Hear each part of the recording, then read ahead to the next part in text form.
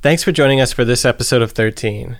We want to start by thanking our new patrons, Nico Taki, Rachel Comerfield, Stephanie Hall, Brenna Allen, Christina Orley, and Michael Vasquez.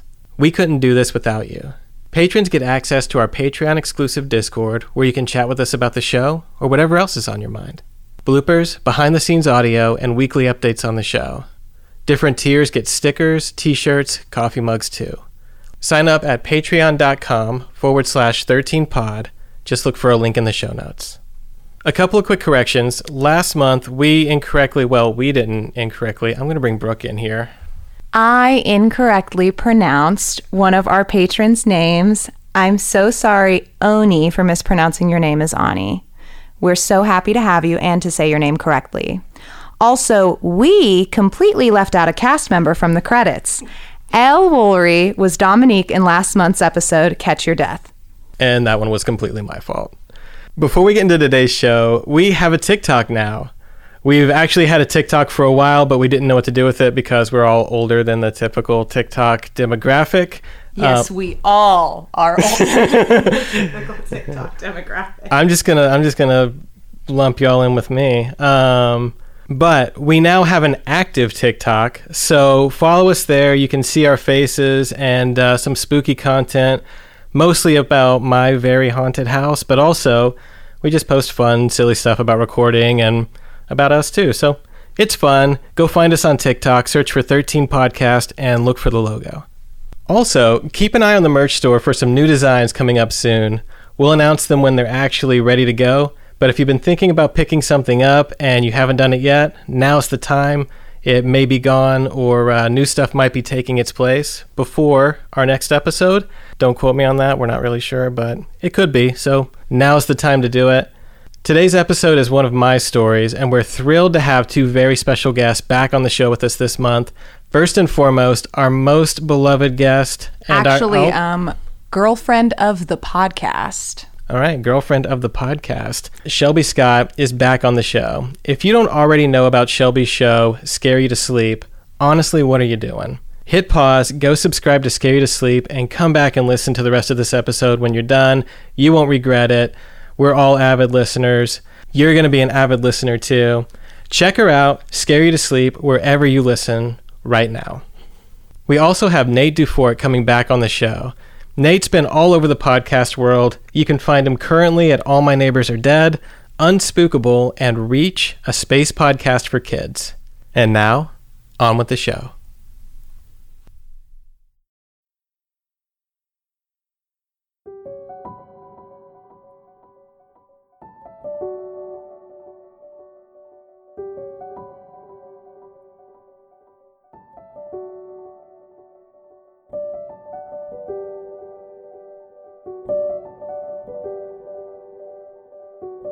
When I was a kid, I wanted to be a priest. My family was Catholic, and being a priest seemed like the best job I could imagine. You got to hang around in beautiful old church buildings, reading from and taking care of old books and artifacts. And every week, you stood before a crowd of people and commanded their attention. Everyone loved the priest. Everyone trusted him. And that was everything I wanted to be. That thought and that desire was whole and complete in my heart from a young age. And as I grew up and learned more about the church, I took it all in through the lens of becoming that central figure in the life of the community. So naturally, I began seminary when I was 19. Seminary made me think about the church in ways that I never had.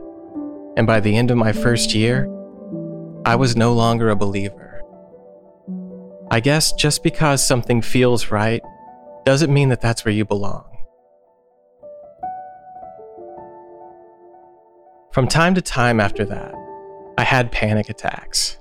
The sudden concern that I was going to hell for losing my faith would come to me in the middle of the night. But as the darkness drew to an end and the light of morning came through the windows, those fears would melt away, and soon enough, they would be gone entirely.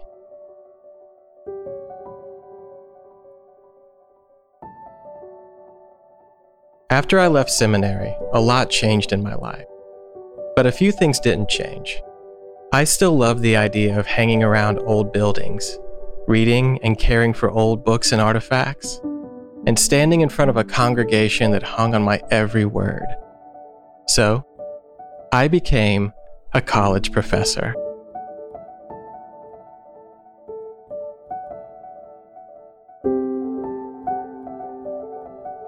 As an academic, I've never put a lot of stock into the idea of haunted houses. Maybe that's because it just feels like a different kind of belief in the afterlife. And more than that, none of it made any sense when you apply critical thinking to it. After all, why would something as meaningless and arbitrary as a property line trap a ghost in a particular place? Property lines aren't real. They're something that we made up. There's no physics or substance to them. So, I didn't think much of it when my wife and I moved into an old house that had been empty for a few years. That whole thing about a realtor being required to tell you when someone's died in the house? Well, that's not real. But one Google search of the address turned up a number of articles in local and regional newspapers. Something awful happened there. I read one of the more credible-looking articles. There wasn't a lot of detail, but a family of 4 died in the house. The newspapers didn't list a cause of death. Police investigated whether foul play was involved, but they failed to make a determination. It was a complicated case. On the main search page, there were several articles with a family photo included above the headline. Lots of urban legend and ghost story sites as well. I didn't pay any mind to those. I like a good ghost story as much as anyone else, but not when I'm going to live there. I found that it's possible to know too much about something. By learning any more about the tragedy that happened here, I don't know. Why let something that you can't change ruin a good thing? Like I said, I don't believe in the supernatural. I love a good ghost story, but that's all they are, just stories.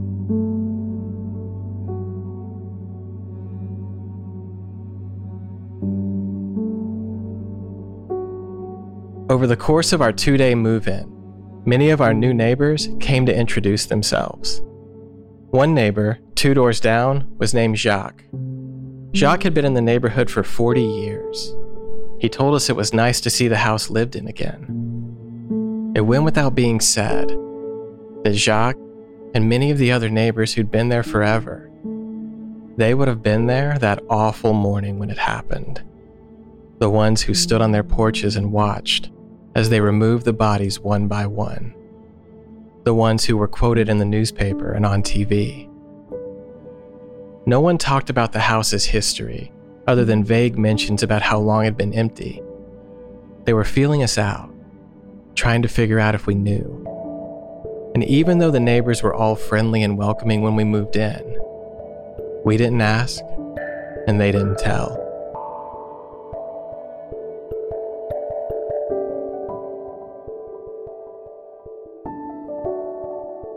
When everything was finally off the truck, we had a moment to breathe. Even though the house was still a mess of boxes and haphazardly placed furniture, we were excited to be there. We loved the house and we loved the neighborhood. It was one of the oldest neighborhoods in the city. It was called South Hill. And even though our street was mostly families, the neighborhood as a whole was a mix of college students and families and people who worked for the university. It had a lot of energy, lots of people on the sidewalks. It was close enough to campus that I could walk to work. The house had an office for my wife and a study for me. This was everything we were looking for. It had been a while since our last move, and I'd forgotten just how strange a place can feel when you're not unpacked yet, before everything is settled. How much wood floors can creak, and how those creaks echo around the empty walls. A few days after we'd arrived, my wife had to go away for work. It was bad timing, extremely hectic and stressful for her. But I told her that I'd get the place in order while she was gone. She'd come home to a house that was much more put together than the one she left.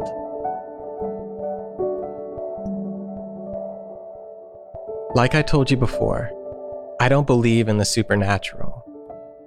So the first time something strange happened, it didn't really register as something strange. It happened when my wife left for the airport the next morning. She was supposed to be out of the house by 4 a.m. She tried her best to sneak out, but I'm a light sleeper. I came downstairs to say goodbye as she was leaving.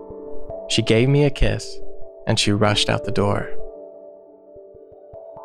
I locked up after her, watched her pull away from her spot on the street, and then I went back upstairs to sleep for a couple more hours.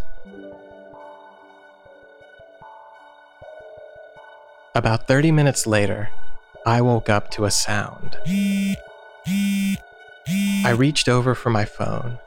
It was a text from my wife. Hey, silly, you locked me out. I got up and made my way to the front door. She should have been at the airport by now. Half asleep, I unlocked the bolt and pulled open the door.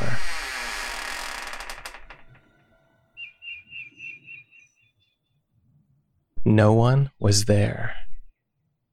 I felt around for my phone, but I must have left it upstairs on the end table. Her car wasn't parked on the street. I stepped out on the porch and looked in both directions. The neighborhood was quiet, still a bit too early for our neighbors to be starting their day. There was the sound of a train in the distance. I turned on the porch light to be sure. Nothing. When I closed the door, there was a strange feeling that I just couldn't shake. I took one more look out that big front window. She wasn't on the porch. She wasn't there. I went back upstairs and checked my phone. Did I misread it? But there was no message from my wife. No message from anyone. Could I have dreamed it? I laid there for a long time, alert to every sound outside the house. The house felt strange again. It didn't feel like a home. It was empty and unfamiliar, foreign and eerie. When I looked at my phone again, there were only 20 minutes left until my alarm went off.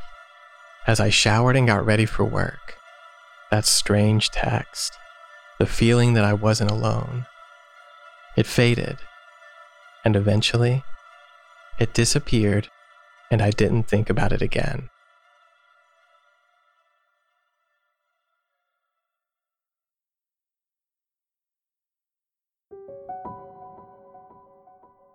One of the things that I love about my new neighborhood is that it's only a 10-minute walk to my building at the university.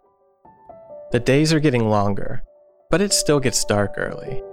And sometimes I finish out the night while the sun is setting.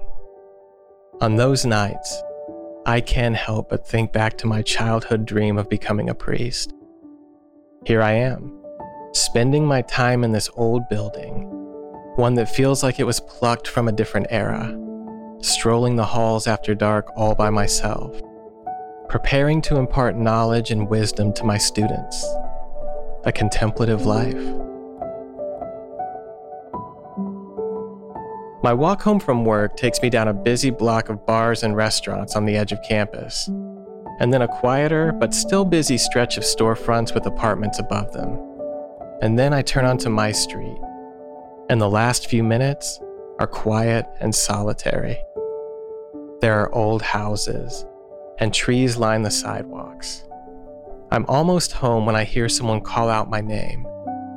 It's Jacques from his front porch. Hey neighbor, how you settling in? I told him that everything was going fine. I don't know if I told you, but I'm running the neighborhood center. If you'd like, I could leave you an event calendar. Maybe give you a chance to meet some more of the folks around here.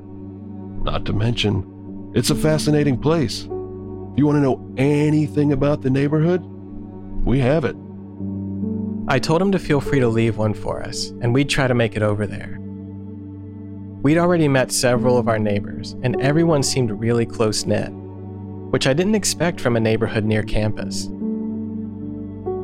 As I left Jacques on his front porch and looked a few doors down, my house was dark. My wife was still out of town for a couple of days, so I had time to start putting the house together. But just like that, there it was again. The memory of that strange text from earlier that morning, coming downstairs and opening the door to look for her, only finding the pre-dawn stillness. I tried to shake away the memory, to convince myself again that I was half asleep and dreaming.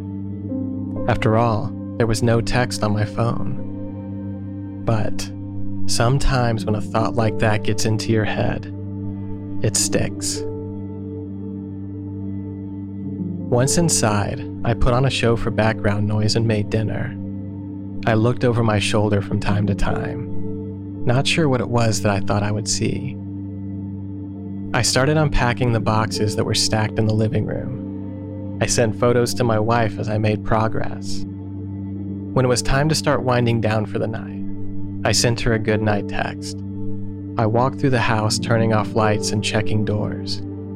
With the downstairs completely dark, I took one more look out that big front window. I really liked the amount of light that it let in during the day. But at night, I couldn't look past that window without the thought of someone standing there, looking in. We really needed a curtain. I added that to my mental list of things to do and went upstairs. My wife got home from her trip while I was still at work. When I walked up to the door, I noticed the monthly schedule for the neighborhood center in our mailbox. Jacques must have left it for me after our conversation.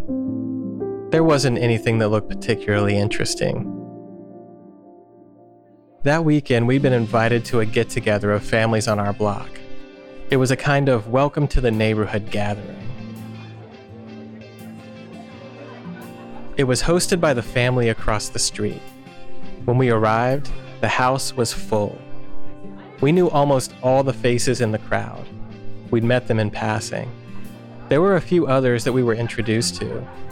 To be honest, I wasn't really expecting to have a good time. I don't like being in rooms with a lot of people I don't know. But it turned out to be a lot of fun. We really liked everyone that lived around us. After a few drinks, my wife started telling her favorite story from when we were dating. She felt right at home. So we're at a bar and we're about to leave. I go to the bathroom and leave my purse with him. The group next to us starts to leave and he's so drunk. He just grabs my purse and starts walking with them. He's got my phone. I was there for 30 minutes waiting for him to come back, and he's just following these other people God knows how far. Okay. In my defense, as soon as I realized what happened, I tried to call him. I had 13 missed calls because he had my phone.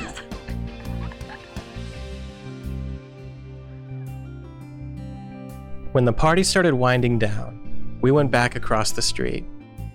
We sat on the porch and had one more drink before bed. We were quiet for a moment, and then my wife spoke up. One of the ladies across the street told me what happened here. I felt a kind of sinking feeling, a kind of dread in my chest. I didn't know what to say. Honestly, I'd imagined it being worse. You know, your mind kind of fills in the gaps with the worst case scenario. I told her that I looked at a couple of articles, but they didn't go into a lot of detail. She wasn't home. The lady that told me. She wasn't home when they found them, but she heard about it from everyone who was. We finished our drinks and went inside. We got ready for bed and took a couple more things down to the basement. On the way up, I flipped off the lights on the basement stairs and opened up the window in the kitchen. Why'd you open the window? It's gonna be cold tonight. I looked back at the window over the sink. I don't know why I did that. I guess that last drink on the porch got to me.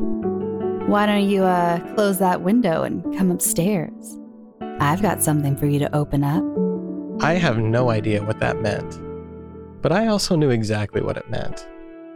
I closed the window and I followed her upstairs.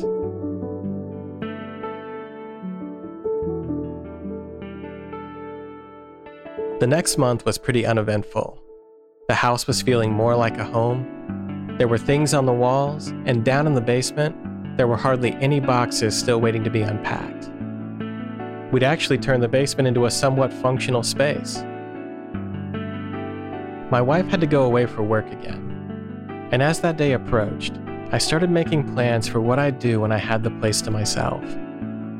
Don't get me wrong, I love my wife, and I love spending time with her. But I also like time to myself. After all, my childhood ambition was to be alone in old buildings with old books. She went to bed early the night before her flight. She'd have to be up and out of the house by dawn. The next morning, I started to wake up when I felt her weight lift off the mattress. I heard her shuffling around the room. I rolled over to say goodbye, and when I opened my eyes, it was daylight. I sat up, confused. She was supposed to be at the airport by 5:30. Judging by the amount of light outside, we were both late. But as I looked around the room, and as I listened for signs of movement around the house, there was nothing. Downstairs, I could smell her body wash in the shower. I looked out the window, and her car was gone from its spot on the street in front of the house. There was a note on the kitchen table. Have a good week.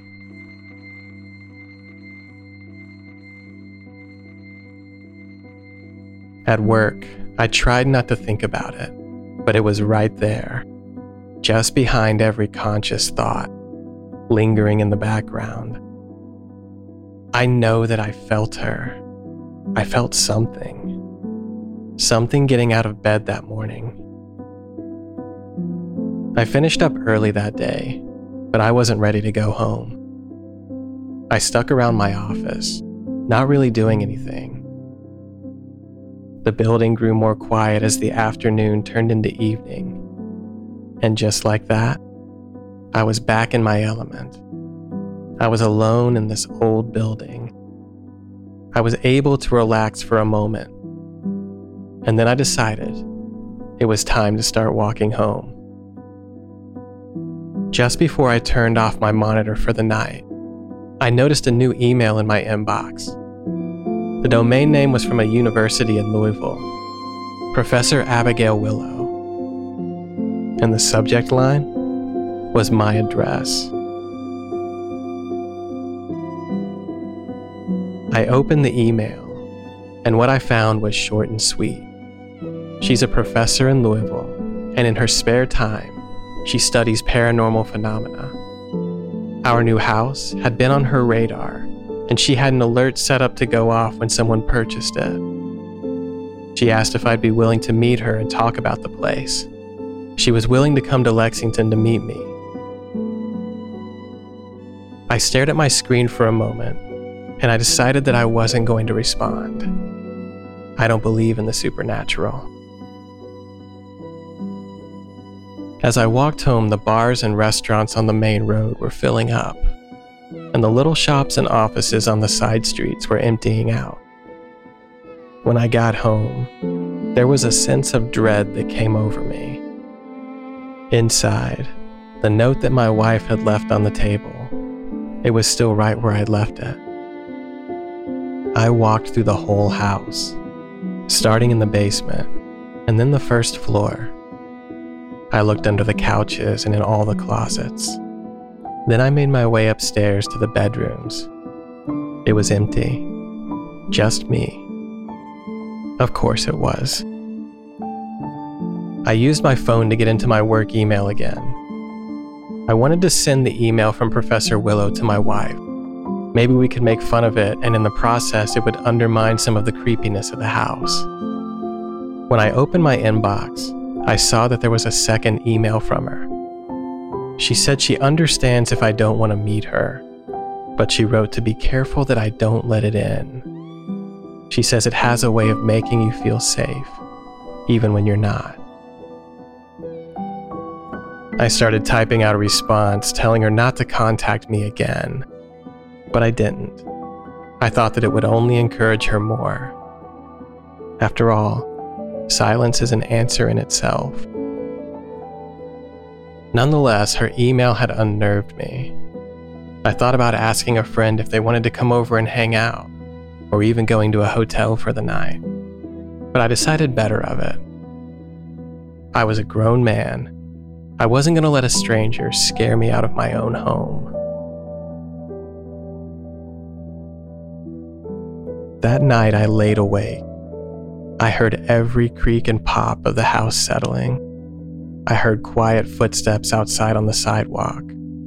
I listened as passersby approached, and then as they faded away. I was awake for a long time, but once again, nothing happened. After I'd laid awake all night, I decided that I was in no shape to go lecture in front of hundreds of students. I called in, and then I fell into a heavy sleep. I woke up sometime after noon. I was feeling off and groggy. As I got myself together, and in the light of day, I was able to think rationally about what happened the night before. Something felt off about this house, but maybe it wasn't the house. Maybe it was just me. For some reason, my mind was playing tricks on me here.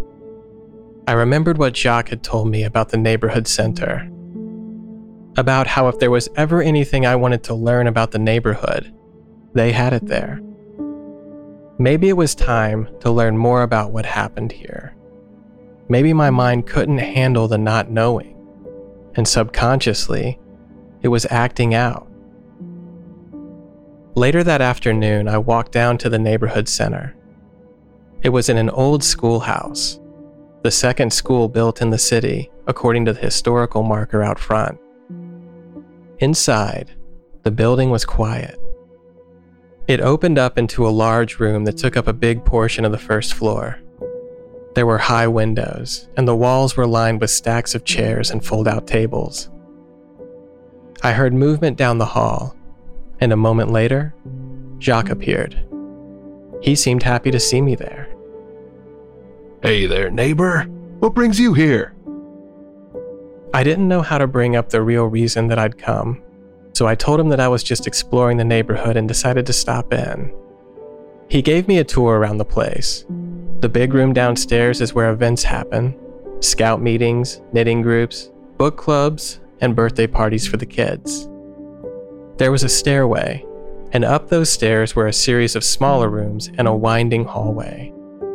All along those walls through that winding hallway, there was a series of framed photographs. They all looked similar to each other. Jacques gestured toward one of the photos. This is my favorite part of the whole place. I looked closer at the photos. They were all taken from outside the front entrance of the neighborhood center. They were kids in Halloween costumes. One photo per year, dating back to the 1980s. Jacques pointed to the photo labeled 1984. This was our first year in South Hill, the third year that we did these photos.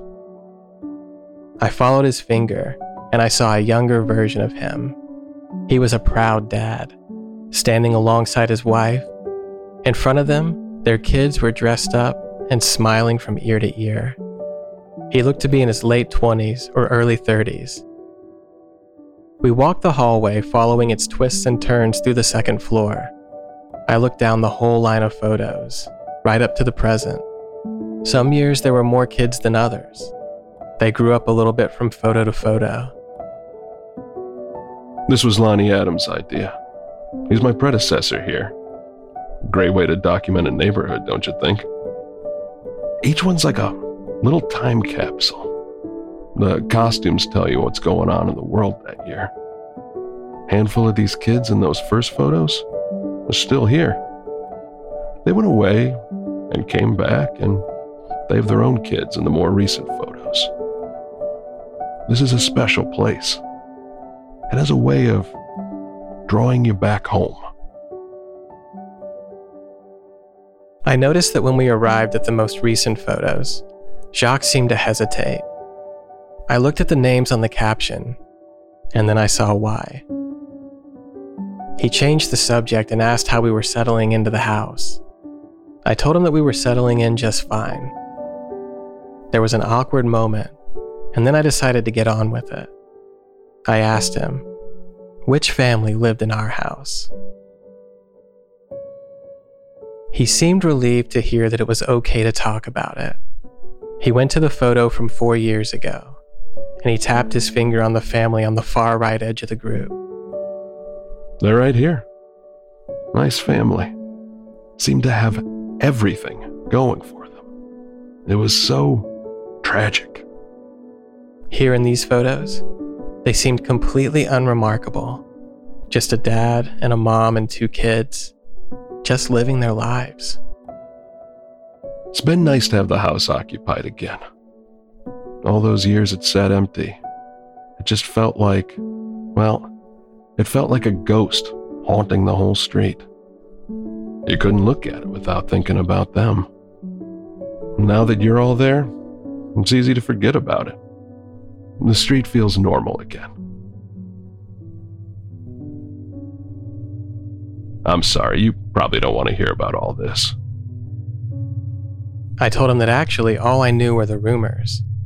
I didn't know what to believe.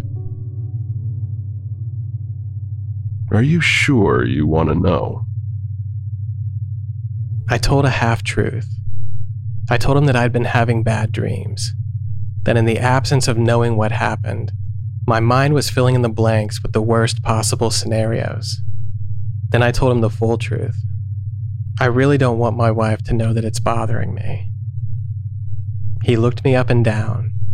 I don't know what he was looking for, but after a moment, he started telling me a story. Part of the problem, he said, was that no one actually knows what happened. It was early, and it was a foggy morning. He said he remembered how still the air was. The neighbors across the street, they went out front that morning, and she noticed that the front door was cracked, just a little bit. She thought that maybe one of them went out for a morning run and just didn't pull the door all the way shut.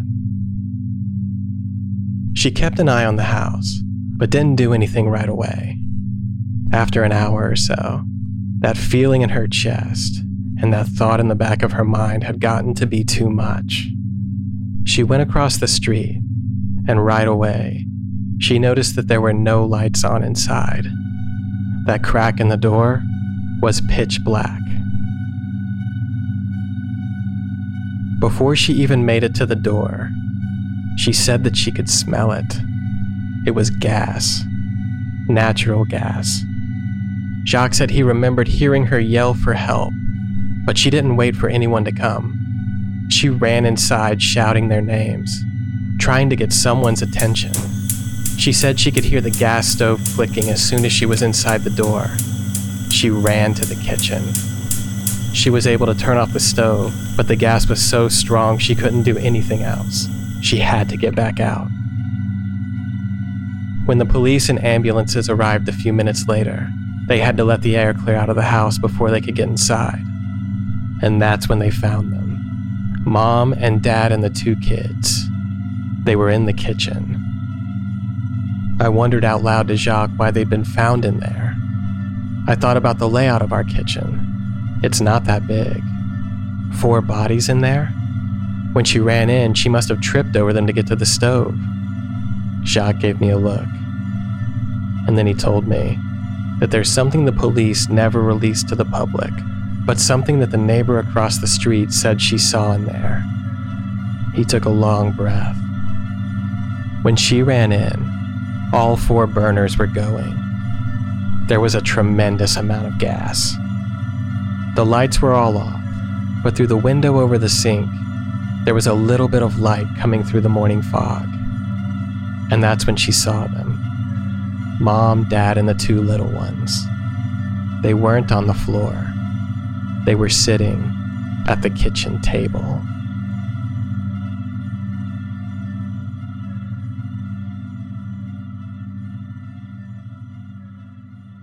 After I left the neighborhood center, I went back to the house. But as I stood in front of the sink, there was a heaviness as I thought about the kitchen table behind me. Based on the layout of our kitchen, it didn't make sense for a table to go anywhere else. That had to have been where it happened. I don't believe in ghosts. I don't think that this house is haunted. We don't linger here after it's all over. We're just gone. But even so, I didn't want to be here. So I took a walk around the neighborhood. In South Hill, the streets that go north and south have old Victorian homes, and the ones that go east and west have little storefronts with apartments over top of them. I've probably driven down every street in this neighborhood going to and from work over the years. I was very familiar with it when we moved in. But walking a place is different than driving it. You'll notice little details and flourishes on the houses. You get an idea about the people who live there from the things on their porch. You hear the wind chimes and the kids playing. It's just different. My mind wandered as I walked, but it kept coming back to that image. A family sitting at the kitchen table, dead from natural gas poisoning. What would explain that? If it were an accidental leak, they'd have noticed the smell and gotten out of the house, or just turned off the burners. Why didn't the house explode anyway? The door was open, but if that's the case, why didn't the gas just escape? Maybe the open door relieved just enough pressure to keep the gas from getting dense enough to explode, but still enough to poison the people inside. It didn't matter now. Like Jacques had said, the house felt like a ghost. Until we moved in, it was a reminder of what happened. Maybe that's why the neighborhood was so friendly. With us there, they didn't have to think about it anymore.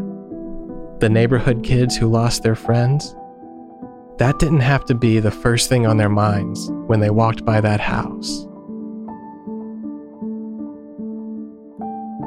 After I'd walked for a while, I got takeout from one of the restaurants on the main road that separates campus from the neighborhood. On my way home, the sun was setting behind me. The sky in front of me was growing darker. Off in the distance, the blue and white lights from the high-rises downtown. I sat on the porch and I ate my dinner. From my porch, I saw neighbors walking dogs, out for a run, or walking home from the store. They passed by and said hello, or they nodded and waved, and I did the same. But even so, I found myself feeling more isolated and alone. Even as the streetlights clicked on, the street itself felt darker than normal. I knew that this was all in my head. As it turns out, knowing the truth of what happened didn't make it better. I just had one more night. My wife would be home tomorrow, and I couldn't wait.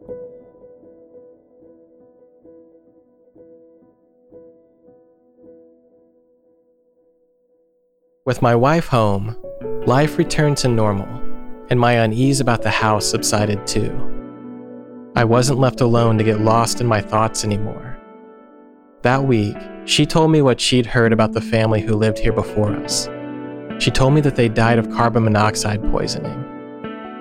It wasn't exactly the way that Jacques had told me, but it was close.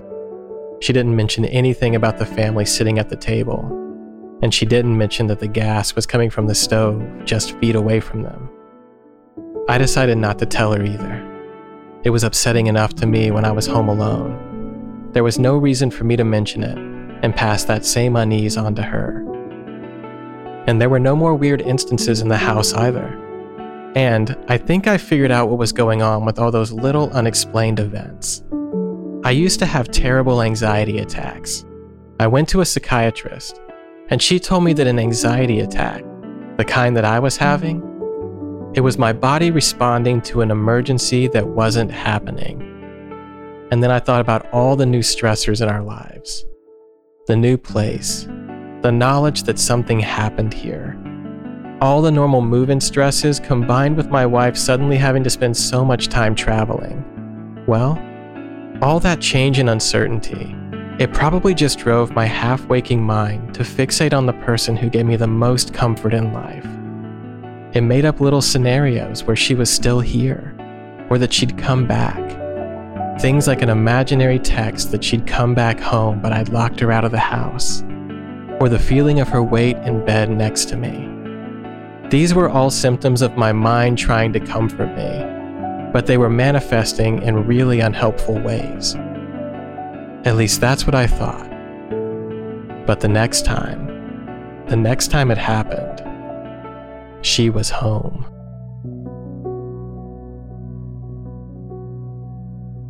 It happened on a Saturday night. Weekend nights in the neighborhood can be a little loud. After all, it's a neighborhood near campus. We're not that close to any of the bars, but groups will cut through the neighborhood all night long. Drunk and laughing, shouting.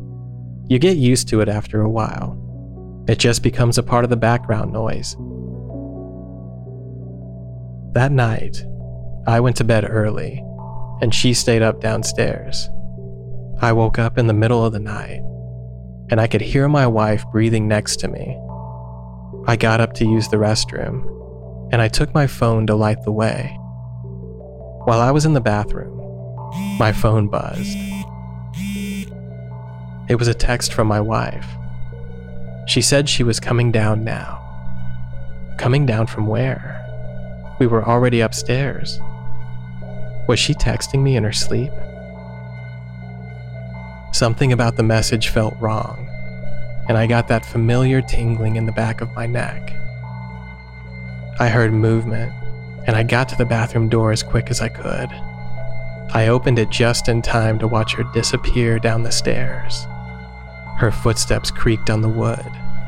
I tried to get her attention, but she didn't respond. Is she sleepwalking?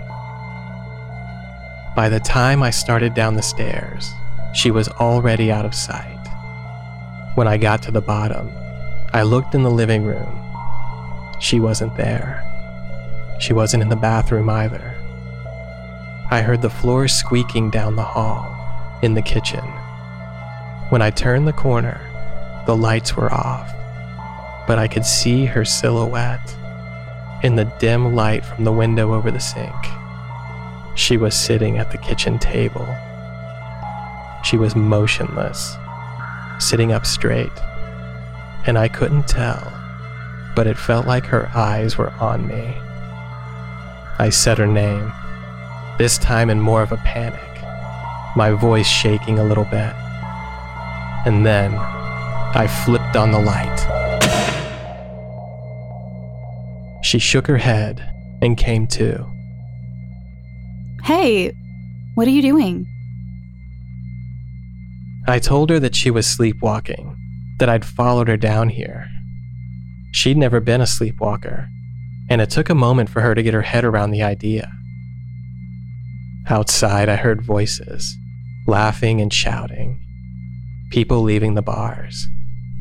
The clock on the microwave said 3 a.m. We decided to go back to bed, and we'd talk about it in the morning. Before we went upstairs, my wife asked me a question that chilled my blood. Was I supposed to preheat the oven?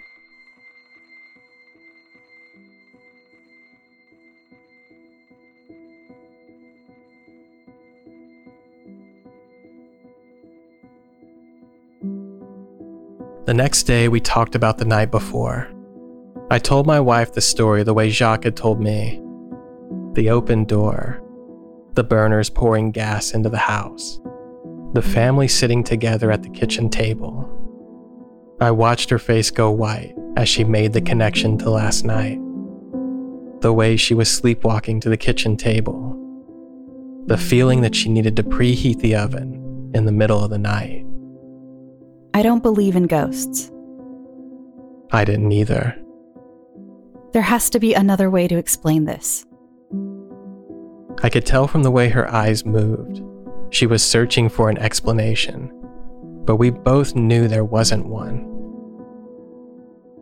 We made plans to stay with a friend for a few days while we figured out what to do next. After a few days, we started getting text messages from our new neighbors, asking if everything was okay. We didn't know what to say, so we didn't respond. I still drove through South Hill to get to work at the university, and I stopped by the house during the day to grab things that we needed. I was in and out fast. But while I was there, during the day, everything felt fine. But at night, I drove by the place on my way home from work. The dark windows. There was a feeling like I was being watched by someone inside. I didn't even feel safe parked on the curb.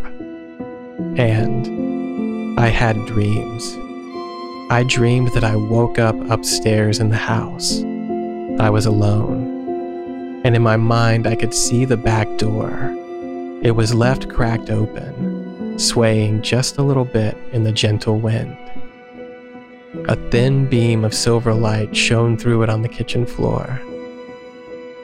In another dream, I laid in bed at the old house as I heard someone walking around downstairs. Slow, deliberate footsteps, pacing back and forth through the first floor. Each time I woke up in a panic, unsure for a moment where I was. But then, I'd register the room that I was sleeping in a different house, with my wife in bed next to me. I wasn't alone. I remembered learning in church that there were things that you could do to invite evil into your life. You could create openings doing things like dabbling in witchcraft or playing with Ouija boards. But I didn't do anything like that. And I thought back to the first week at the new house, when my wife left the airport and I got that strange text. I went downstairs. The door was locked. I opened it and took a long look up and down the street. She wasn't there, and the text wasn't there anymore either. Like it had never happened. When I opened the door that night, when I stepped out on the porch, did something trick me into letting it in?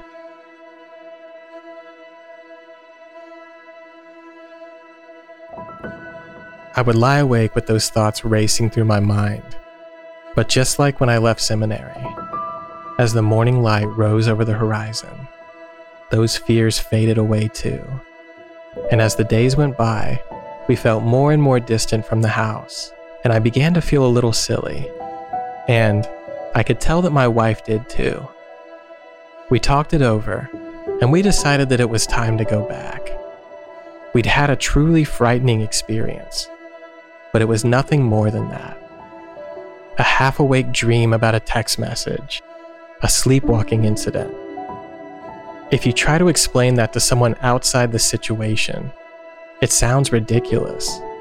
And as an academic, I have to believe that it sounds silly because it is silly. And I know that if we were to pick up and move, if we were to start over somewhere else, we would look back at this in 10 or 20 years after having lost so much money on this house, leaving behind an amazing neighborhood, and we'd see this as one of the biggest regrets of our lives. So, we packed up our things, and we thanked our friend, and we went back to the house in South Hill.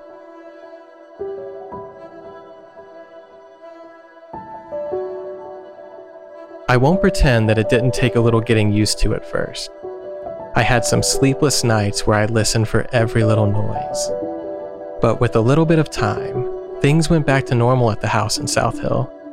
It even got to the point where I was able to enjoy my time alone again while my wife was traveling. And for a while, everything was normal. So much so that when I opened my work email and found another message from Professor Willow, something about how the house was trying to make us afraid to leave, I just ignored it. My wife and I knew what happened in our house, and we come to terms with it.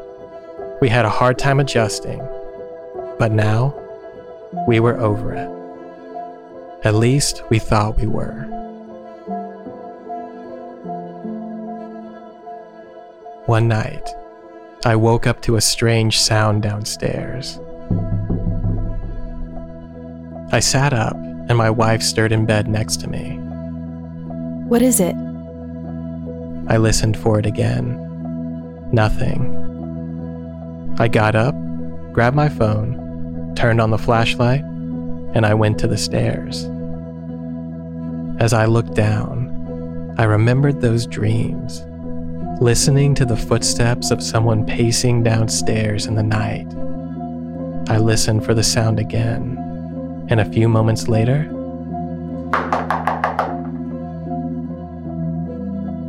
Can you see anything?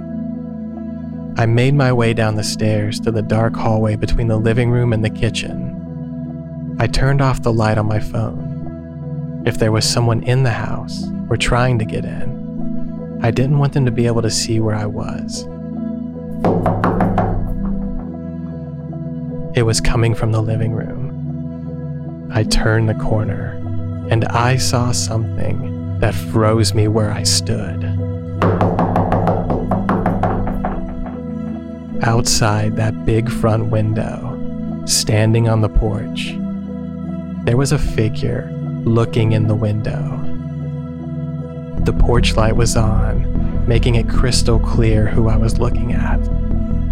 But it was impossible. She had just been in bed with me. But there she was, glaring in the window, a big smile on her lips.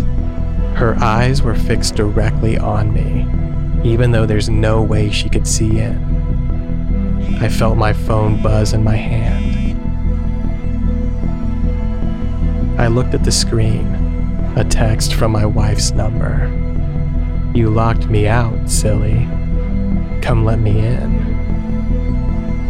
I looked back to the window, and she stood motionless, staring directly at me.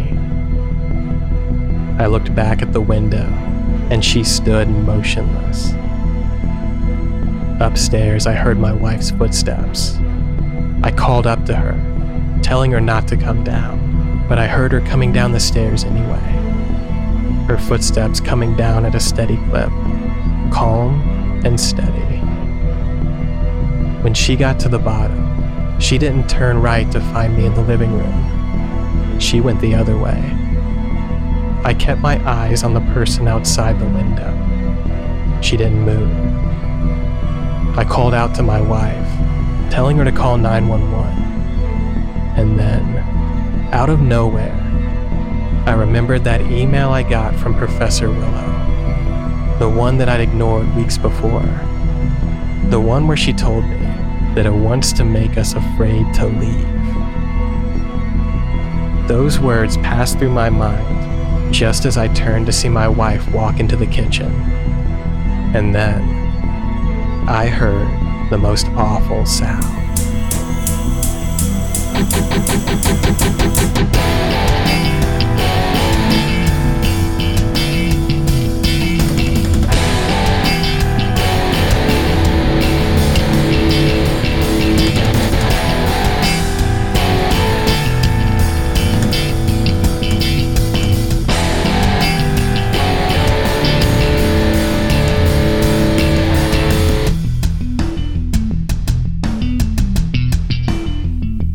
Thanks for joining us for this episode of 13. If you like what you've heard, stop what you're doing and leave a 5-star rating and review wherever you listen to podcasts. This month's story was The House in South Hill, written and narrated by Ian Epperson. The narrator's wife was Shelby Scott. Jacques was Nate Dufort. Editing and sound design by Josiah Knight. Music by Caleb Ritchie, with assistance from Brooke Jeanette and Bridget Howard. Our producer-level patrons are Rick Linville, Tattooed Fox, Rhiannon, Sean Geary, Anthony Diaz, Paul Doyle, Delta Tango, Jackie K, Jack Chaddock, Temple Ruff, and Emily Carroll.